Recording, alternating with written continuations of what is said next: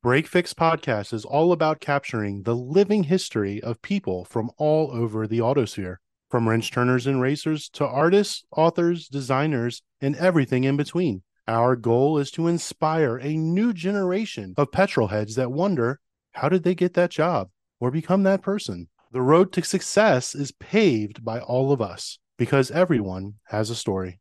The following episode is brought to you by SRO Motorsports America and their partners at AWS, CrowdStrike, Fanatec, Pirelli, and the Skip Barber Racing School. Be sure to follow all the racing action by visiting www.sro-motorsports.com or take a shortcut to gtamerica.us. And be sure to follow them on social at GT_America on Twitter and Instagram, at SRO GT America on Facebook, and catch live coverage of the races on their YouTube channel at GT World.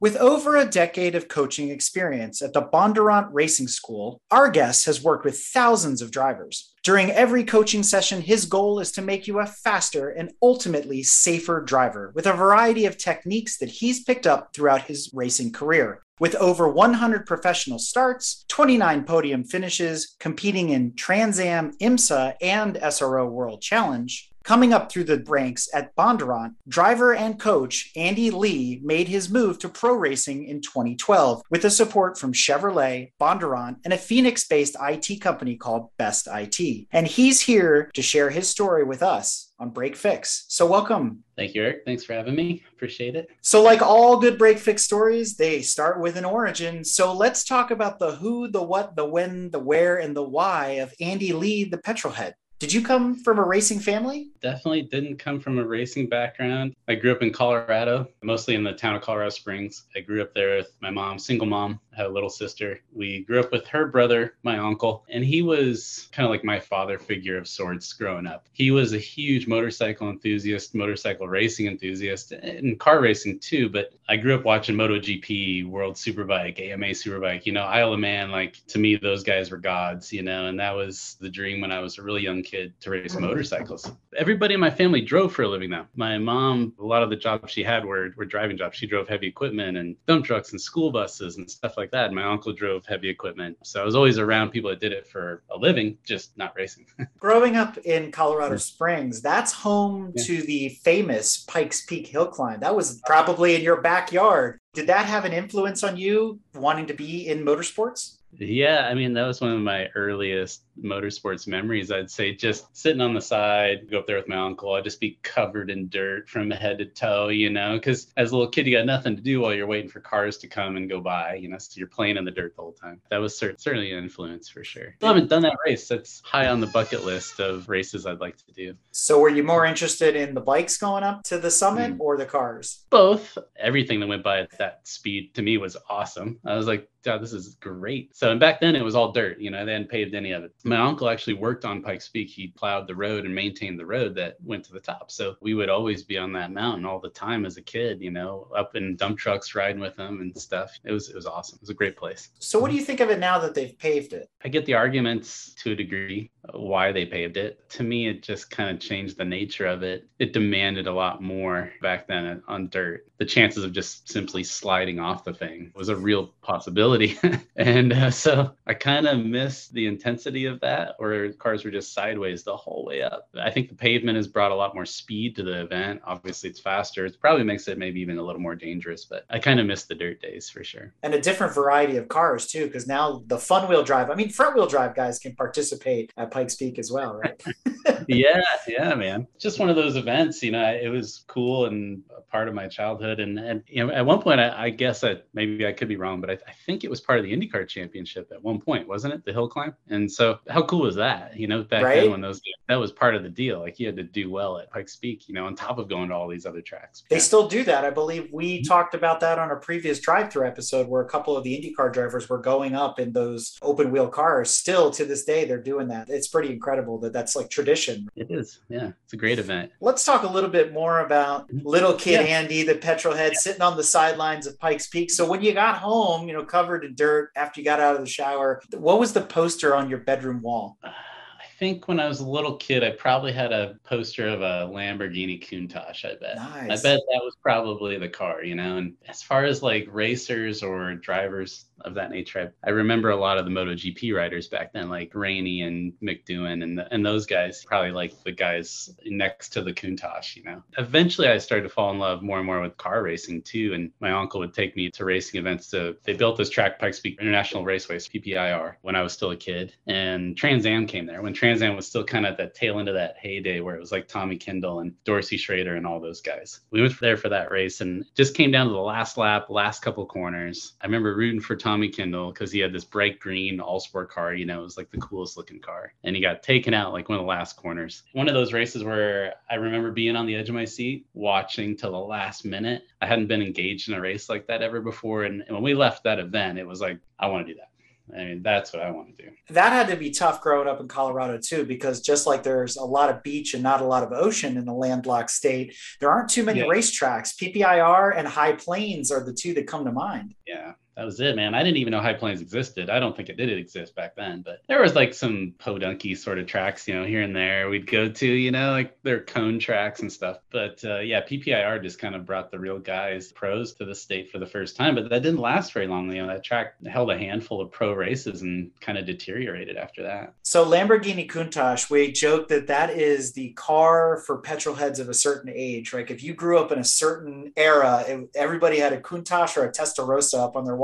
And then there were the nerds like me that had a 930 turbo, right? Because it was right there kind of along with those cars. But I wonder, in your mind and in your imagination, or even today, is there still that car that you reach for that you go, man, that is the top of the summit. That's at the top of Pikes Peak for me as a car that you'd like to own or drive. What is that bucket list car? Or what is that sexiest car of all time? Oh, well, now you're talking about nerd cars for sure, because, you know, the car that I would love to own is very different than the car like that I'd like to race or be on track in, you know. But car I've always wanted is like a Datsun 510 station wagon. I've always loved that basic 510 body style. It's just, I love it. So that'd probably be the car I'd have, but that'd be very different than racing.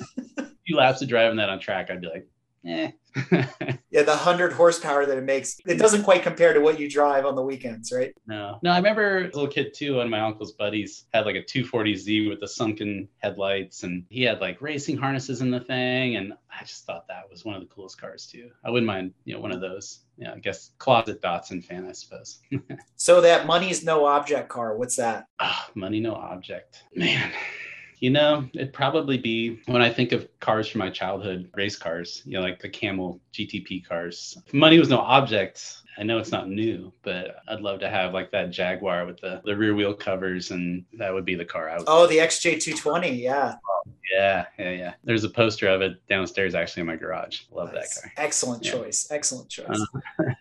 So let's talk about how you went from the motorsports enthusiast as a kid to landing a job at Bondurant. What happened in between there? How did you end up at Bondurant? I had like a phase when I was growing up where I was always getting in trouble. I was a really bad student, terrible grades, struggled for sure. And I kind of like fell in with a bad group of kids. I started getting into a lot of trouble. I started getting suspended from school, eventually basically getting asked to leave, more or less expelled for lack of a better word, just because I had caused too many problems. And not like I wasn't violent or anything like that, or it just, I'd always disrupt class. I was a terrible class clown too, and just, or at least I thought I was. And so I eventually just dropped out. I dropped out of high school, and, you know, obviously there was no future of becoming some academic. There was no path going to college back then. I didn't know what I was going to do. And during that summer, a buddy of mine, one of the kids in that group, which wasn't necessarily the best kid in the world, like we were all kind of getting in trouble, but he had a garage and he was building his own car. He was building like a Fox body Mustang. And I was like, sounds fun. You know, I'm into cars and that'd be great. Let's do that. I got a kind of a junkyard Fox body Mustang, and we built these two cars next to each other and in his garage all summer, and out of junkyard parts and scrap parts. And when mine finally started, it burned more smoke and oil than it did gasoline, but it ran, you know, and that was kind of a cool feeling to take something. And at that time in my life, I wasn't starting and finishing a lot of things, you know, and to take that car from nothing and build it and finish it. And it ran and drove, and that was cool. So my buddy wanted to go to a mechanic school after high school. He also had dropped out of high school. We were both a couple of losers. And so so I was like, oh, maybe I'll go with you. I'll go. So we both enrolled at Universal Technical Institute in Phoenix. That's when we made the move to Arizona. I guess when I was younger, though, even despite all that, like not doing well in school and really didn't appear like I had any kind of future, I still thought that I was going to do something in racing. I loved the sport so much. Anytime I'd ever tell anybody that, obviously the state of my school and my terrible grades, they'd always say, you're not going to make it in racing. Like, are you crazy? After a while, I just stopped saying it to people. But inside, like, I knew, I don't know, just something drew me to the sport. Something, I knew I was going to make it. One way or another, I was going to make it. And when I went to UTI, I did really well there, actually. Finished that program, and I got a job as a mechanic at Bondurant originally. And that's how I got involved at the school. That's kind of the beginning stages of how I got in, just working on cars, more or less. So you're there turning wrenches at Bondurant, and suddenly somebody walks up and taps you on your shoulder and says, hey, kid, get your helmet. Let's go, right? I mean, it can't be that easy. So how did you work your way up through the system being there employed at Bondurant? I was broke. And I think back then when you were an entry-level mechanic at Bondurant, I think my hourly salary was like $7.50 or something an hour. Barely enough to pay my rent. I always looked for like side job and working on people's cars for extra money on the side. And there was a guy that was a chiropractor by trade. His name's Barry. And he had a group of racing enthusiasts. They all had their own racing go-karts. It was like a little club that they had formed. And he needed somebody to help him prep the carts, maintain them, get them ready for the next event. And so it's like, yeah, I'll help you out with that. After work, I'd go over to his house and help get carts prepped and work on them and learn about them. And one day he was just like, hey, I can keep paying you to work on these carts, or if you have any interest in taking one to the track and racing one, I'll trade you, your time, and you can take one of the carts and go play. It took me about a millisecond to say, absolutely, yes.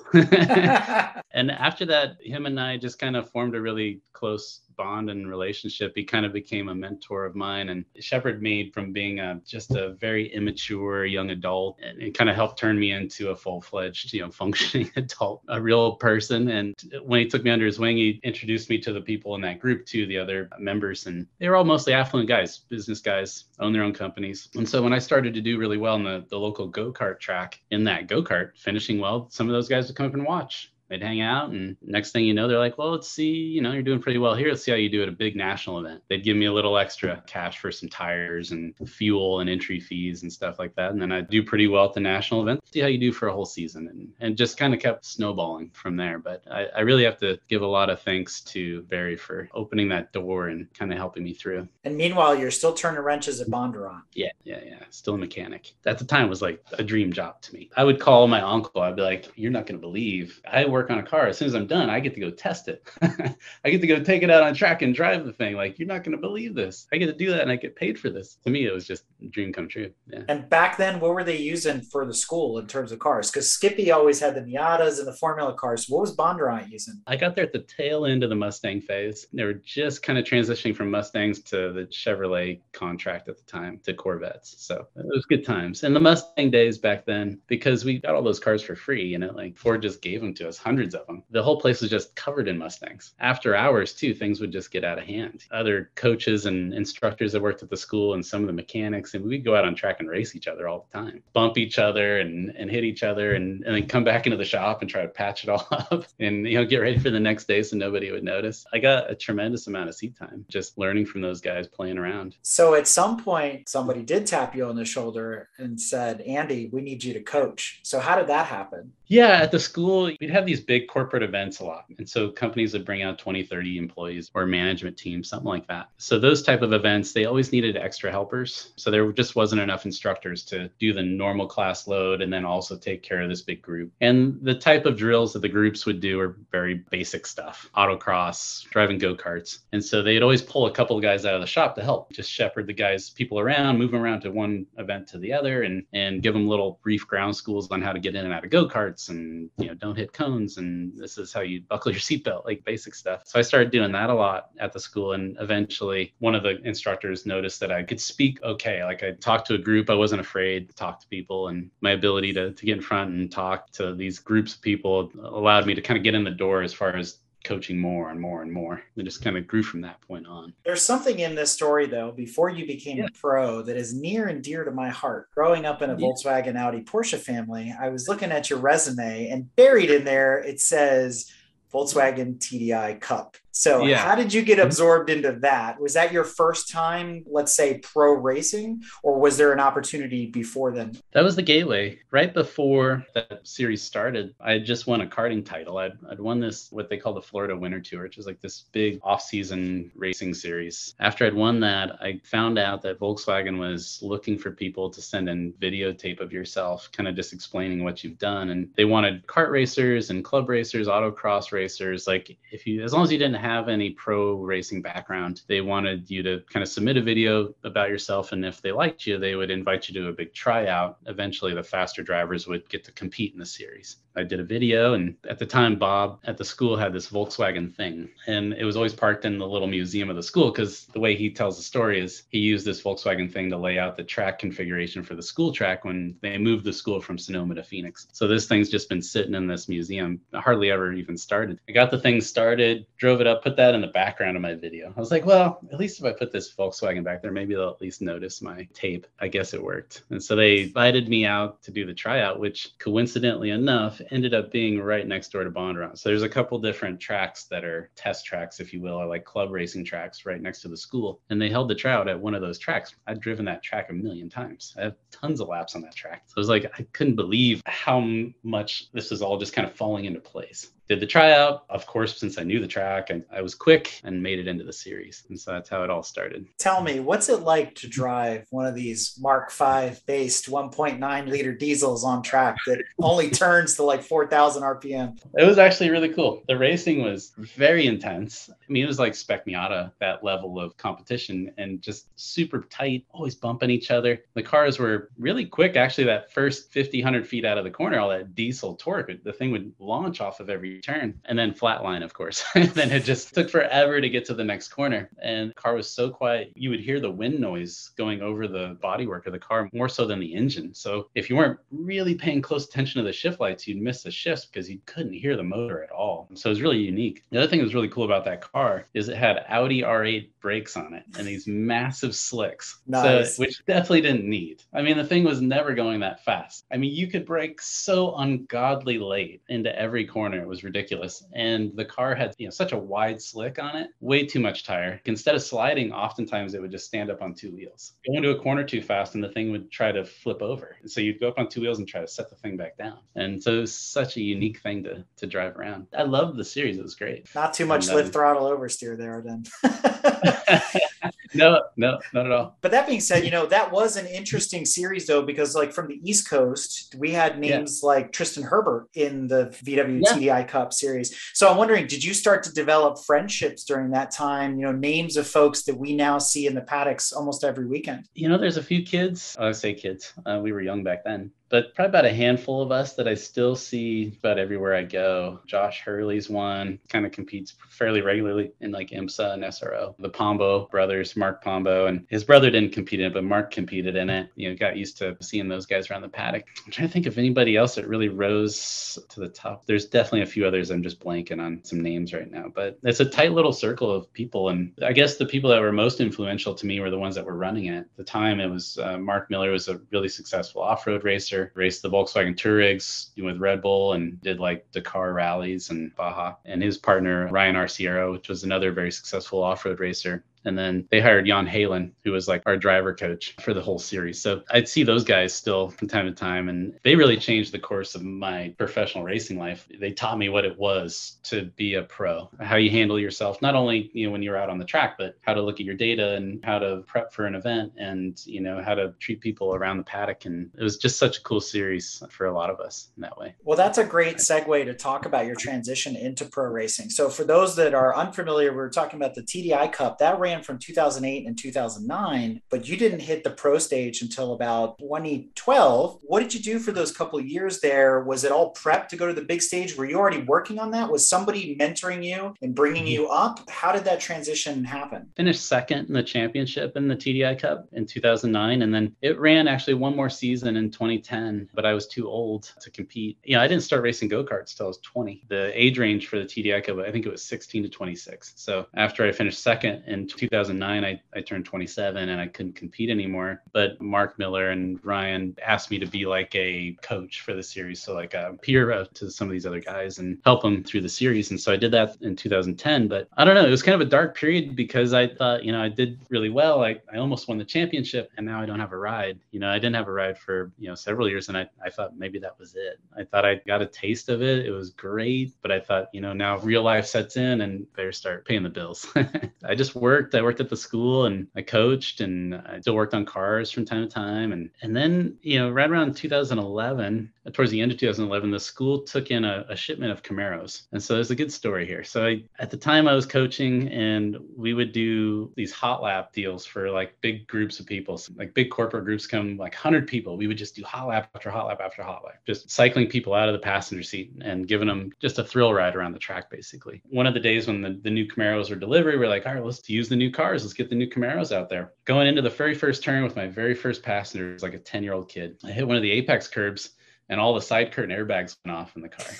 Like, didn't hit anything, but just scared the crap out of both of us. And come to find out, this became an issue with that first generation of Camaros. If you go on YouTube, you can find guys that are out drifting in parking lots and all of a sudden all the airbags go off in the car. Some sort of sensor in that safety mechanism in the car was really sensitive. And they sent out engineers. So I was the first one it happened to at the school. So they thought I had done something wrong. So they're trying to blame me, like, well, you must have done something. You must have done something. These things just don't go off. A couple weeks later, another one went off on one of the other coaches. And then a couple weeks later, another one goes off and it started to become a thing. So these cars just sat in the back lot of the school while they were waiting on Chevrolet to decide what they want to do with them. And then after a while, Chevy's like, yeah, you guys are gonna have to pay to fix them. You're gonna have to fix them on your own. And so to replace all the airbags and replace all the interior, it was like, I don't remember the exact cost. It wasn't worth it, really. They were gonna sell them. I was like, I'd met a gentleman that owned this IT company that you mentioned in the intro. His name was Harry, and he was interested in going racing. I just didn't kind of know at what level. He had bought a Baja buggy, and we went and did Baja 1000 together. And he's like, I want to get into sports car racing. I was like, well, there's these cars. They're sitting out back. I think the school wants to part ways with them for pretty cheap. We could turn those into race cars. We could run them in World Challenge, And there was a couple other Camaros competing in the series already. So he was like, yeah, let's do it. So that was it. Myself and a couple other volunteer guys from the shop, we stripped them down, we built them ourselves, and then entered the series the next year. When you got there, when you got to World Challenge, what did you realize was different?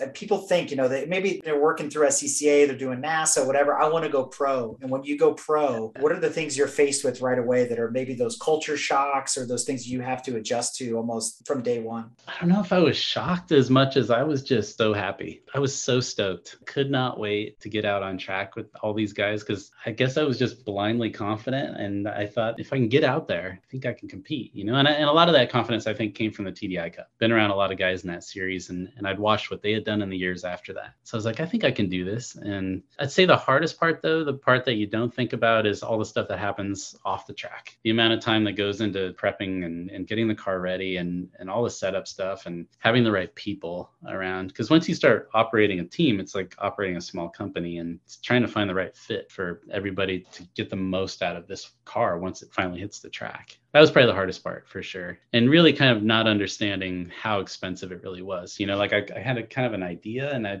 tried to tell Harry and a couple of the other sponsors that we had at the time, what I thought it was going to cost, but it's always a lot more than that. Trying to raise money was, I'd say, the biggest challenge of it all. You've been with what's now called SRO. Many of us still refer to it more intimately as just World Challenge. It's gone through many name changes over the years, but you've been with SRO for, let's say, over a decade now. What's it been like as it's transitioned from Pirelli World Challenge and speed and all these different kinds of things? How has it changed? How do you see it continuing to evolve? In the early years when I competed, it still, even though it was considered pro racing, it kind of had a club feel to it. Felt very modest. You go into the World Challenge paddock and sure, you'd have real time, you'd have Cadillac, you'd have some real players in the paddock, but you had a lot of teams like us that were just very low budget, single car trailer, with everything stuffed in there and a couple easy ups, and stuff. So back then it felt more of a relaxed sort of place, I guess. And it's become a lot more serious and probably becoming more equivalent with kind of the way an IMSA paddock feels as the years go along. It's getting more professional, if you will, but also a lot more expensive too. The budget that we were working on back then was a fraction of what it costs to do today. So it was accessible back then for somebody like me. I could go out, as a Bondurant coach, like I'd meet a lot of people on a weekly basis that were into motorsports. A lot of the people I would end up coaching at the school, I'd say, hey, if you pitch in 10 grand, we'll give you the side of the car for the weekend and you can come in and hang out with us. And I had so many great sponsors that they just wanted to go hang out for the weekend, drink beer, smoke a cigar in the paddock and watch their car go around in circles. And it was very affordable for those kind of guys to get in. But now it's quite a bit more. It's just different. The competition's, I'd say, is risen a level. I'd say now for sure there's a lot of guys and girls too that are just extremely fast. It's getting harder. Yeah, for sure. And there's an interesting blend too, because a lot of the, let's say, bronze drivers that are in SRO are former gold and platinum drivers from other disciplines, right? So now you've got this interesting mix of people in the paddock. And I think what's kind of funny about this is probably on both ends of the pendulum. In your early days, Andy Pilgrim was there at the Cadillac, and now he's back with other cars 10 years later, but he's still roaming around the paddock hanging out with everybody, which is pretty cool. Yeah, it is. It's different. Back then there wasn't any driver ranking system, the metallic ranking. It was everybody just raced against everybody, amateurs, pros. We were all in the same bag out there, all racing against each other, and it was cool. And I do miss that to a degree, even though now it's kind of more separated. It was a lot of fun. It was a great place to be. So you did some time with IMSA as well as Trans Am. So how do those compare and contrast to World Challenge? Done a little bit in IMSA.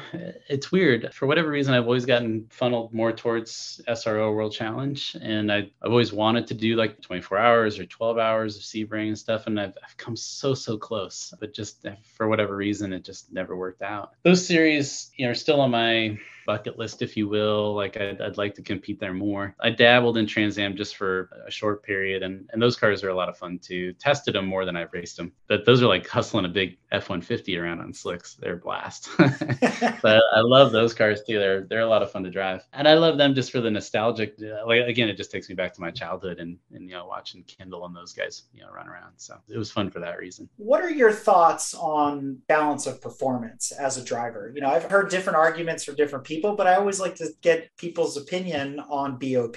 Yeah, I don't know. It's gotten a lot better in recent years. I'd say in the early days when they first started, back when we first entered the series in the Camaro, it seemed like it was a work in progress. And every weekend, it seemed like the scales would move drastically. So you'd be super competitive. And then all of a sudden, you can't even break the top 15. And then all of a sudden, you're back at the top again. And you really just didn't know what to expect. I guess the unpredictability of it in the beginning was a frustration, but it seems a lot better now. I don't know how you would ever make all these cars perfectly matched. There's always going to be some car that's going to be a little stronger somewhere. I think that's kind of unavoidable, but at least in this year and maybe past couple of seasons, it's not too bad. It's not too bad now. It's allowed some of the other manufacturers that maybe would have struggled with certain cars enter the series and still be competitive. It's leveled the playing field a bit. It's a frustrating thing no matter what. The racer inside of you, like especially the mechanic inside of me, just wants it to be no rule. Build the fastest car you can build and let's go. Line them up and let's see not only who can drive them the best, but which team can build it the best.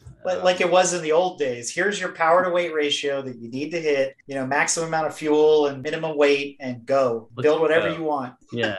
I miss that era of motorsports. I wished I had gotten a chance to taste that. Yeah. And what's funny about that, we grew up in the same era. So those are the old days of Can-Am and IMSA and Trans Am. And you're just seeing all the crazy stuff, the Mustangs, the Audis, the Buicks. I mean, you name it, they were all out there and everybody was building a different mousetrap. Some of the people that were competing in those series, the names alone are just in the halls of legend, right? I mean, you've got Stuck and Haywood and Ribbs and St. James and Pilgrim and down the line. And I mean, there's a bunch of them, and it's just talk about an amazing time in racing. Especially the car that comes to mind of like that era is like the Audis, right? They were just such an alien car compared to everything else that was out there back then. And yeah, man, that must have been a pretty cool thing to be a part of back then. And maybe, everything's cyclical. Maybe somewhere down the road, maybe some of that will come back, I hope, and maybe during my lifespan and career and racing. But that would be the ultimate. If I had my druthers, I would just say, here you go. Here's your budget. I'd say maybe you have a cap on the budget. You can take any car you want. We'll see you on Sunday. Let's go.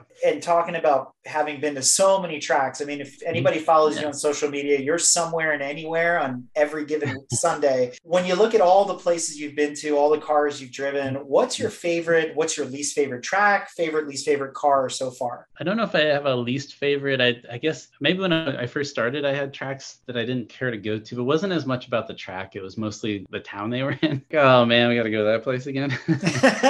But when it comes to the track, I find almost every track entertaining to some degree. They all have some little crux, some little challenge that you try to figure out. And mentally for me too, like anytime I go to a track, I try never to think of a corner of like, oh man, I don't want to go through this corner again. I always want to try to be as excited as I can about every corner. Like, what is it about this corner that I can figure out and make it better and more fun to drive? But I think sentimental wise, there's tracks that rise to the top for me. Like Sonoma was a track that I did really well at early on. And so Sonoma's one that's always been a sentimental favorite of mine. I like Watkins Glen a lot. Just a great track. I always love street tracks. I always did well at street events. So like Detroit, like Belle Isle was a fun one. Long Beach, streets of St. Petersburg. I love those venues too. Those are great. And Nashville is the newest one, right? Yeah, but they don't let the pros go there. We don't get to go there. It's an AMs only. I know. I'm like, come on, just let the GT4 America go there, please. I'd love to race there, but not at the moment. During this last 10 years, obviously you've continued to come up through the ranks, and now you find yourself racing for the famed Flying Lizard Motorsports. Yeah. So people might recognize Flying Lizard going back many, many years with their winning 911s and Audi R8s, and they've got some other cool cars in the stable for sure, and we'll talk about them. But how did you end up at Flying Lizard? This goes back to Bondurant. There's kind of like this brotherhood of people that have been instructors at Bondurant. We're everywhere, and every time you meet one somewhere, it's just nothing but great stories and camaraderie. And Darren Law, one of the owners of Flying Lizard, was he worked at Bondurant as an instructor, and he actually, while I was still there as an instructor, he came back and became the general manager of the school for a short time. Him and Johnny O'Connell both. I've always wanted to drive for Flying Lizard. When I worked at the school and Darren was still racing full time for that team, I just thought that was just the coolest thing. It made it seem realistic. My dreams of becoming a race car driver, I was like, well, Darren Law did it. And, he worked here and he didn't have much money and he was able to figure it out. And he got to the high levels of pro racing, got to run at Le Mans and won 24 Hours of Daytona. So for me, it was always a dream to race for Flying Lizard back then. I just thought that was one of the coolest places you could ever land. My co-driver, Elias Sabo, and I, we were just looking for a team this off season through my connection with the school and knowing Darren from way back in the day. I was just like, Darren, do you have any room for us? And he's like, yeah, I think I can make that work. And that's how we got pulled over there. So how long have you been driving for Flying Lizard now? Just this season. Yeah. Oh, just wow. This year. Congratulations. Yeah, the first year with the team. Yeah. It's been great. They're a stellar operation. You get to pilot a bunch of their cars. Two in particular we're going to hone in on. One is the beige, I guess is the right color, Aston Martin. And the other is a hot pink, let's call it magenta Lamborghini Huracan, which has a very cool nickname. Yeah. We'll talk about the Lamborghini, right? We'll come back to the Aston. So we like to call the Aston color like a tactical tan, right? Because it's 511 tactical, so it sounds a little sexier than beige. But the other driver, I don't get to race that car, but I'm coaching him. His name's Slade Stewart. He's had that livery on a few other cars he's owned. I've coached him, in those cars prior to joining Lamborghini Trofeo. And it's just kind of coincidental that he ended up with Flying Lizard also. But I don't know where the name came from. So one day he's just comes up to me. He's like, we're going to call the car Sparkle Farts. And I was like, okay, sure.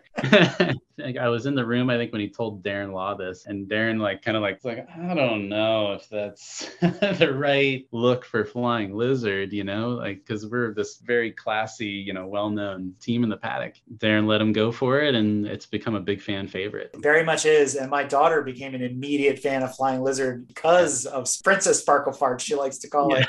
So, I mean, and it was a hit too, watching her walk around the paddock with the pink tee on. Everybody's like, oh my God, she's so cute. She loved it. it. I've been showing her other races online and stuff, and she's hooked. And just like we were talking about with you, sitting on the edge of Pikes Peak watching the cars go by, it's the same for her. Now she's a fan and she's into motorsports. And sometimes it's just that getting out over your skis that makes all the difference for the next generation. And once you have a rooting interest in any sport, once you're attached to something, a driver, a player, whatever it is, I mean, it just changes the whole dynamic. 100%. And I mean, for your listeners that don't know what the car looks like, it's bright pink and it's got unicorns on the side of it. I mean, it stands out. The livery was designed by his daughter. So Slade's daughter came up with the look. You know, the way the story goes, like he was going to let each one of his kids design the wrap. You know, they would alternate every year. His daughter would design it one year, then one of his sons would get to design the next season, but pretty sure that design's not going anywhere. I think that is going to stay.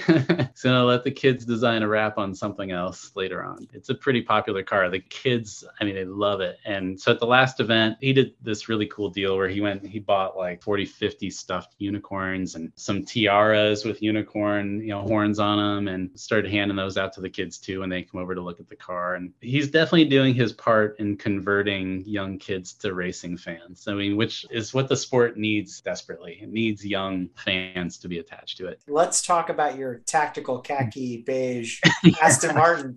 So what's it like to drive that thing? Tell us about the Aston. I love the car. I don't know, in recent years, and this kind of goes back to our previous conversation where we were like, things have become very uniform. Like all race cars are mid-engine now. They're all mid-engine, Porsche's rear engine, but everything's got that same sort of setup. And there's a Mercedes, I guess. There's a few outliers. I've always been a huge fan of front engine cars. I love the way they drive, the way they handle. We switched from driving the Audi R8 GT4 last year, or last several seasons, to the Aston, and I was excited about that switch. I love the car. It's probably one of the best GT4 cars I've ever driven, and I've driven a pretty good number of them. But it's a great car for an amateur driver also to really get comfortable. The speeds that a lot of these tracks demand. It's cool, man. You feel like James Bond for sure in that thing. It's just cool looking. Like I just love the way it looks too. And it sounds good, and it does all the things that it's supposed to. But going back to our conversation about balance of power, let's talk about the Aston versus the Mercedes, because there seems to be a pretty good rivalry there in World Challenge between the two marques. And I always feel like the Mercedes is just this massive torque monster. Like it's got you on that low end grunt. Is that how you feel about it? Or are they pretty close?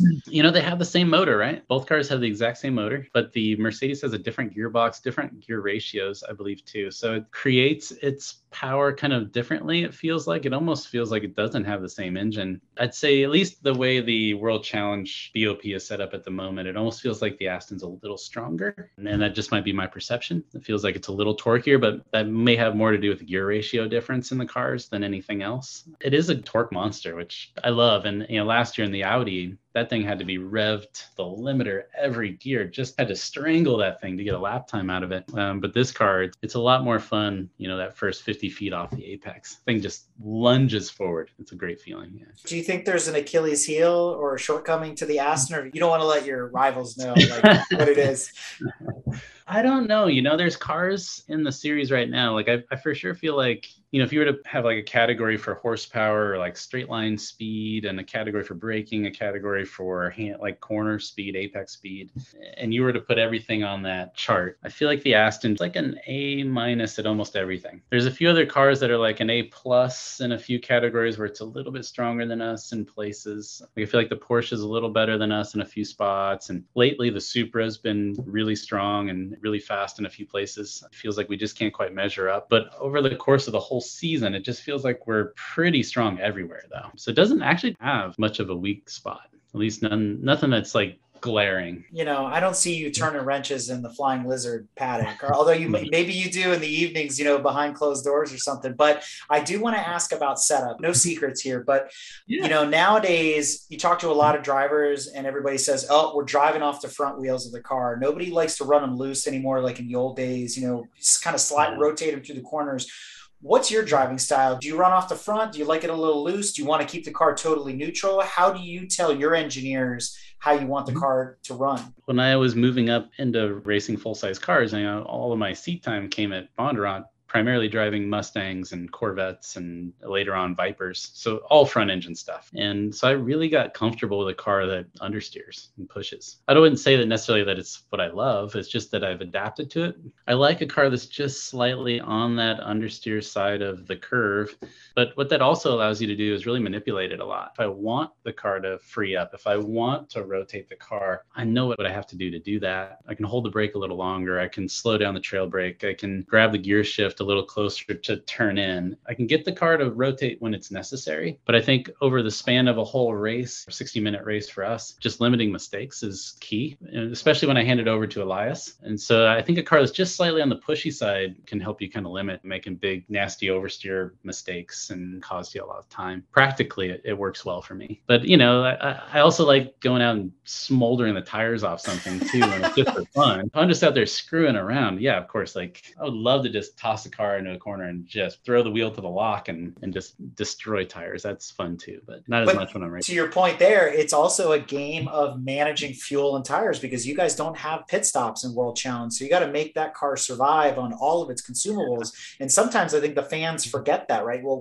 why didn't he take that pass or challenge that guy? And it's like, it's all a game, right? It's a game of chess. Yeah, it is. Yeah. And especially when you're dealing with a co-driving situation. Road America, I had a bad start. I lost a few spots and I made up a couple and I got to like fifth, and I'm just kind of stuck there. Guys in front of me are all pretty equal. Nobody's making any mistakes. We're all just kind of turning laps. But the cool thing now is Elias has risen to a level where I know which AMs he compares to. And so I can look at the cars ahead of me. I can say, well, I know Elias is faster than that AM. I know Elias is faster than that guy's co-driver as well. So I don't have to take as many risks sometimes. So like you're saying, like when somebody's sitting there on the sideline, why isn't he trying to go for a move or something? It's like, well, I think the best bet for me is just to let Elias go out and beat some of these guys because I know he's better and not take the risk, So it's cool to play the strategy sometimes too. Now that you've been with Flying Lizard for an entire season, why don't we look back over the 2022 SRO World Challenge season? What are your thoughts going into next year? It was nice at the final weekend to get a win, to finally get to the top, not only in our class, but to get an overall win, even against some of the pro pairings. Congratulations. Yeah. Yeah, no, it was fantastic. Unfortunately, I followed it up on Sunday with one of the biggest mistakes I've made in my career, and turn one on the race start. It's something I'll learn from, of course, and move forward. But I think the season as a whole, we came away with 9 podiums out of 14 races. And it seemed like every weekend we became more cohesive and just everybody just started to click on all cylinders. I mean, the car just got better and better and better and better.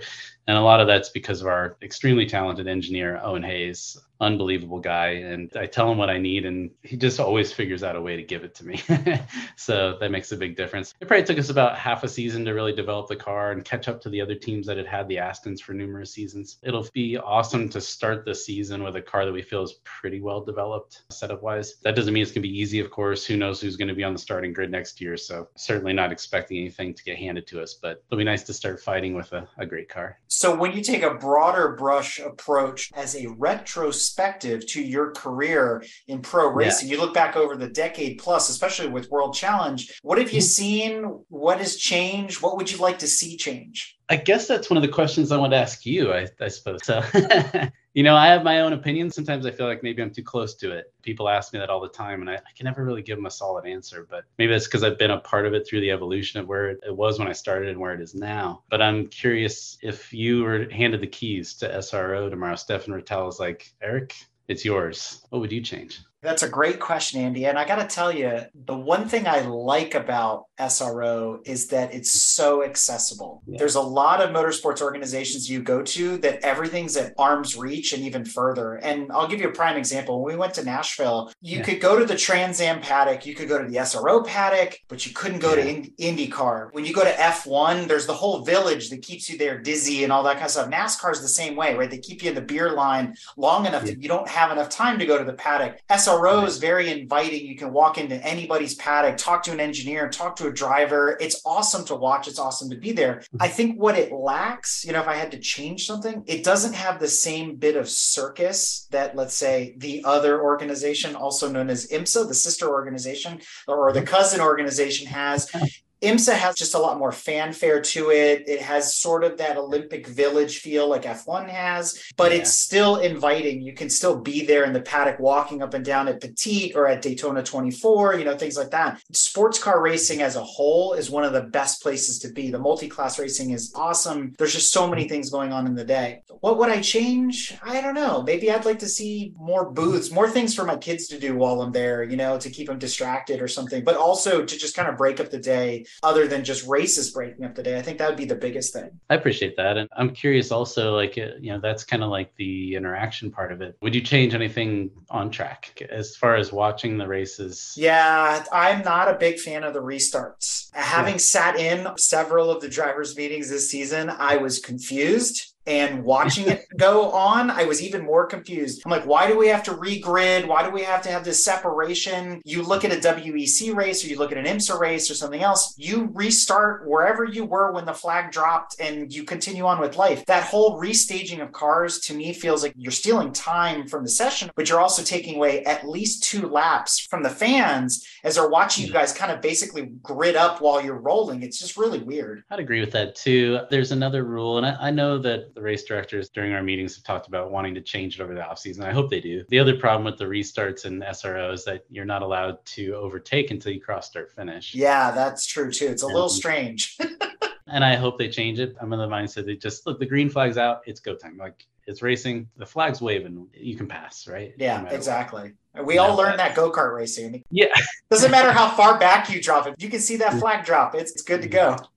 Yeah, man. I think the other thing I missed too, and I don't know if you remember it or watched a lot of racing back then, but I missed the standing starts. I'm used to those with SCCA and NASA, where it's just like, let them rip, watch 43 Miatas go for it right off the bat, that kind of thing. It goes either way. I mean, it depends on, I guess, where you are, where a rolling start would be a lot of fun versus a standing start. I think it depends on the track. Like the standing start at Nashville would be really cool versus a rolling start coming around turn 11 at Watkins Glen is pretty impressive. I think it really depends on where you are. I'd agree with that. Yeah. The other thing I was curious of, ways to like spice it up. And I guess that kind of ties into the question I already asked you. But, I remember when when Pikes Peak Hill Climb was a part of the championship, where there was these different kind of challenges that you had to deal with throughout the course of a season, dirt track or pavement or whatever it is. And I'm wondering if there's some way sports car racing can have a little bit of flavor like that, where just a different dynamic in some events. The term World Challenge has this interesting connotation to it. It's kind of preloaded. And you think to yourself, well, what exactly does World Challenge mean? For me, I immediately go back to the late 70s, early 80s International Races of Champions, right? That were put on with the IROC Camaros. That's where the IROC Z came from,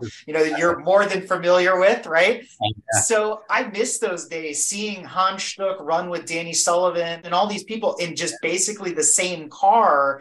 And then they would do oval track and road course, and they would just mix it up. And to me, that was the real World Challenge, because you were pulling guys from F1, from NASCAR, from Indy, from Rally, and you brought them to the big stage and say, let's see what y'all can do with this Chevy Camaro. Let's go. I love that format too. They kind of still do it, but it's not the same. I miss those times too, man. That was really cool. No, I think it'd be cool to have some sort of like time trial competition or points, for something that's just different, like maybe night races or that'd be fun. Something to mix it up a little bit, or maybe a longer format, not the full 12-hour enduros, but maybe like a 4-hour or 2-hour or something like that. Granted, you have to bring in pit stops and pit strategy and all that kind of thing, but still it'd be pretty cool.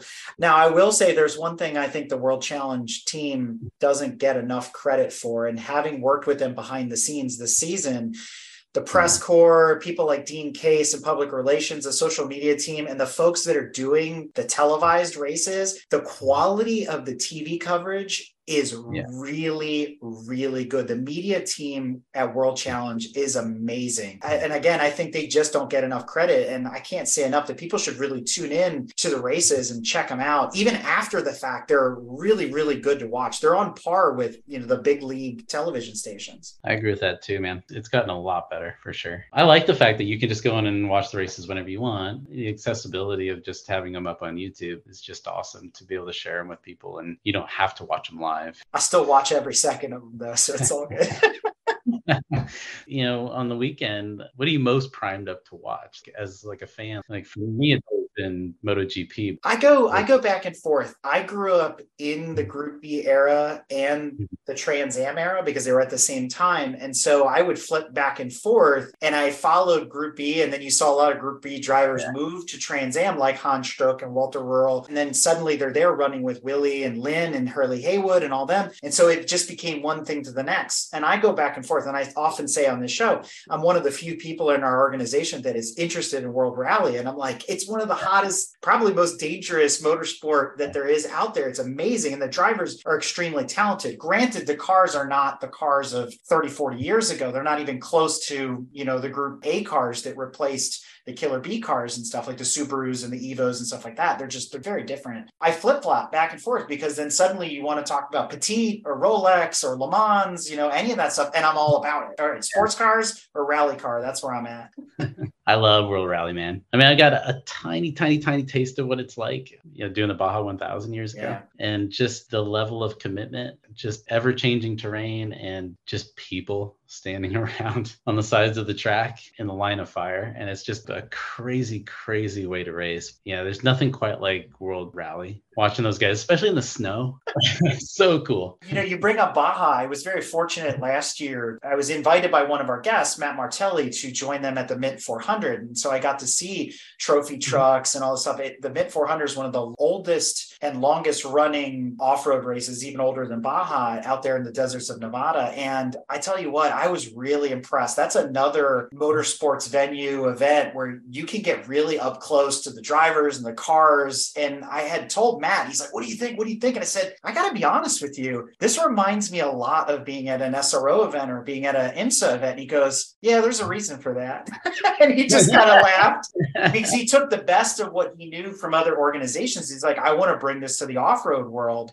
And they did a masterful job, and it's a great event to go to. Yeah, I've been to that once as a crew guy. I was just a fuel guy for one of the teams, but the beginning of the event's cool, downtown, Las Vegas, and old town Las Vegas, and all the cars coming through. It was really quite a experience. It's cool. And spectator-wise, it's tough. You see about 100 feet of the race, but outside of that, it is such a cool deal. I love it. We're going to switch gears here. So I don't think people realize how busy drivers are. I mean, there's so much stuff going on during the weekend, especially you with a co-driver. I mean, you could stand there in your guys' paddock and you guys are buzzing around, practicing driver changes, looking at data, all this kind of stuff. But when you're not at the racetrack, you got other things going on. You're volunteering your time, you're still coaching, things like that. And we did an episode prior to this one with your friends over at Open Track, and you were working with them as their pro coach, talking to folks like, many of our listeners that are in the HPDE and track day world. So I wanted to get an idea of what you do when you're working with people in the grassroots motorsports world, and maybe what are some of your top tips for those folks? It was a cool experience getting to work with those guys. That kind of came around during COVID. A lot of the tracks were closed. And so sitting around my house a lot, and they were like, hey, we'd like you to coach our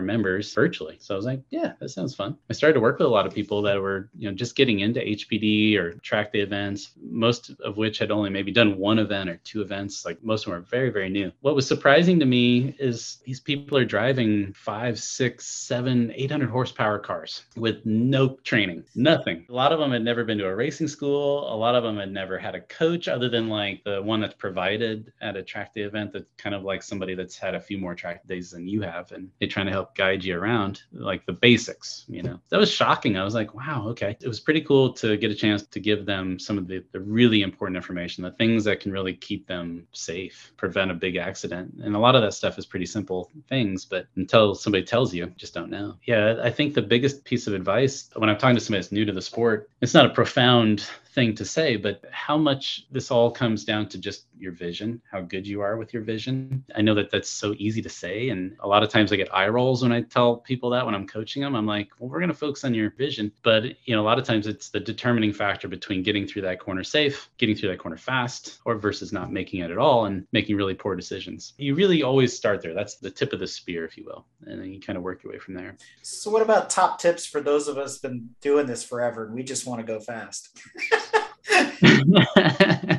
Give me a scenario. There's always little tricks and things you've learned, being a pro racer that you could pass on to those of us that are, still struggling through the lower ranks. Yeah. Brand new tires is always a cheap, well, not a cheap way, but an easy way to go fast. You mean those $25 leftover Hoosier scrubs is not a good idea? No, not necessarily going to improve your time every time. But let me put it this way. What is one of the things that you find that advanced drivers that have been doing this for a while maybe still need to work on, or something that they've taken for granted that was fundamental from the early days? And you go in, and if you just did this, and it's not vision, right? It's something else that they could probably work on, which would tidy up their lap. Well, there's a couple things. There's one that's off the track and one that's on the track. Okay. So I'll do the one that's off the track first. So as a mechanic, kind of know my way around a car for the most part. The prep jobs that I see at track day events on some of these cars, I'm like, my God, I'm shocked that you get around the track, let alone trying to go fast in this thing. I think a lot of drivers just don't spend nearly enough time like in the garage, and obviously like, when you're doing this for fun as a hobby, you got kids, you got work, it's hard to carve out a big chunk of time to go through your car properly. But I'd say a lot of drivers that I've worked with, I've gotten in their cars, I've driven them, and I'd said, man, okay, we're gonna have to adjust that shock.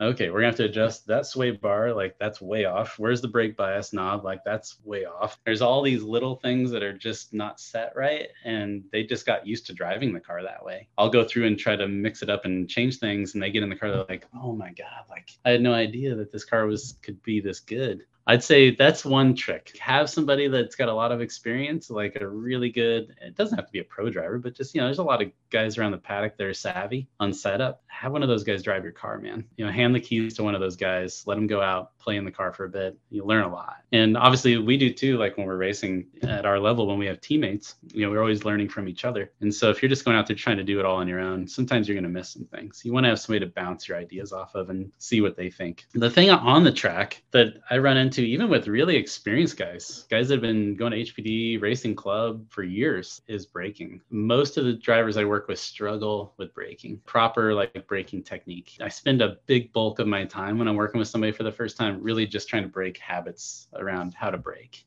how to brake properly. In addition to all the things you're doing and your extremely busy schedule, we did some digging, and we also came to find out that you're behind the group Track Record. And for those that are unfamiliar with that, what's it all about? Yeah, Track Record was started by a friend of mine, Kai Goddard, and I. We came up with the idea based on input from people that were going to HPD track day events that were looking for a high level of coaching, but just didn't really understand where to find that kind of driver coach, whatever you want to call us. Somebody that has maybe experience in GT4 cars, high-level GT3 cars, race cars, if you will. We thought it would be cool to come up with a place where people could go and they could source, a coach, they could vet them, they'd see their profile, their experience, everything they need to know about somebody, and they could hire them off the website rather than through a friend of a friend of a friend of a friend to get to somebody. When it comes to driver coaching, it can be expensive to hire somebody like myself. We wanted to have coaches all over the country just so that we could minimize the travel expense to have somebody come out to an event and work with you. So yeah, I was a part of starting it with Kai. I'm not as involved with it as I was at the beginning. Kai's running that company now, but it was exciting to start it with him, and I help out whenever I can. It's not an HPD organization. It's more pro coach for hire. Is that what I understand? Yeah, it's just basically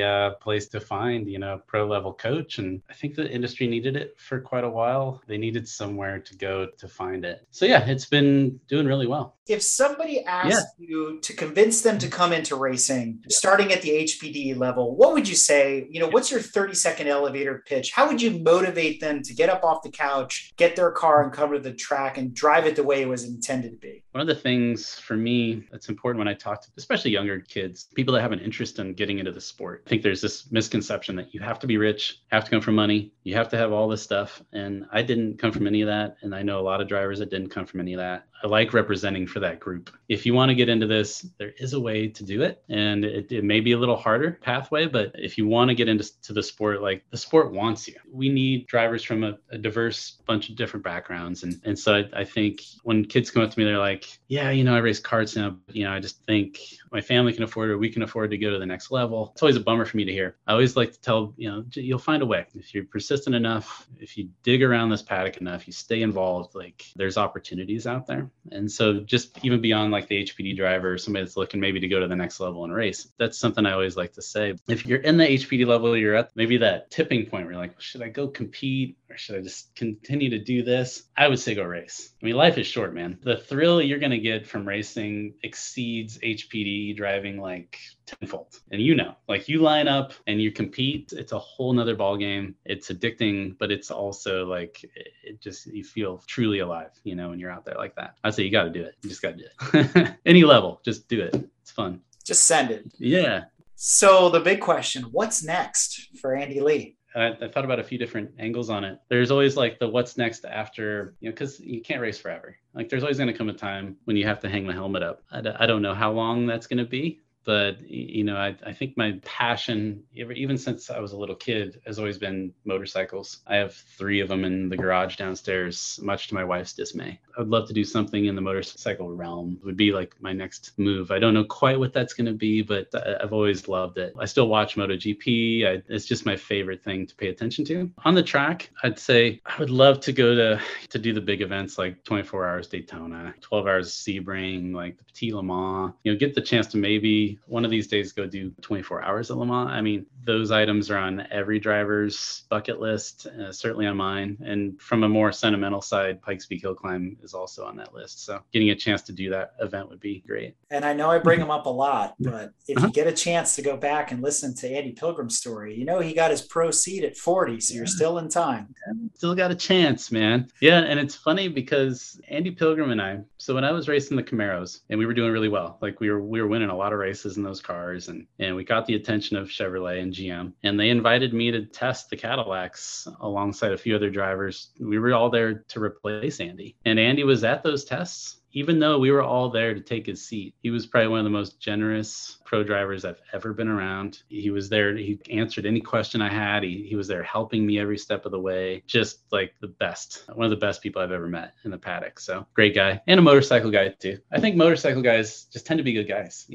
I don't know. I'm in the water.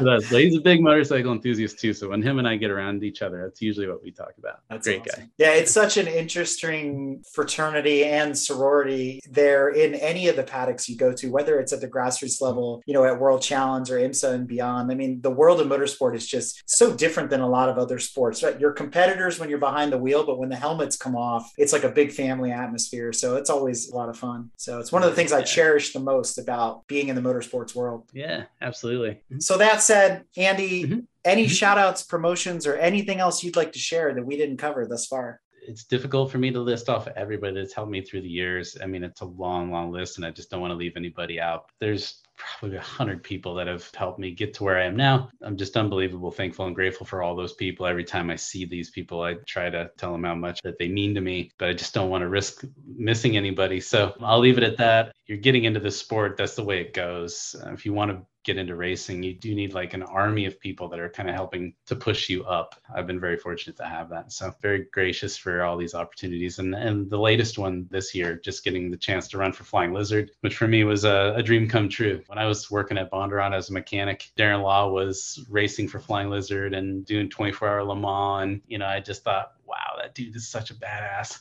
I'd love to to race for that team someday. And I can't believe I've actually gotten the opportunity. Yeah, it's been fun, and I'm looking forward to more of it. Thank you. Well, we're going to close out this episode with a quote from Bob Bondurant. And he said, Andy came up through the demanding ranks at Bondurant to become a top instructor for the school. He was one of those rare talents that I felt had exactly what I look for when I pick a champion, a real passion for racing. I can teach anyone to be a better, faster, smoother racer, but I cannot give them the heart. And with that, Andy will be one of those racers that will still be on the podium 25 years from now.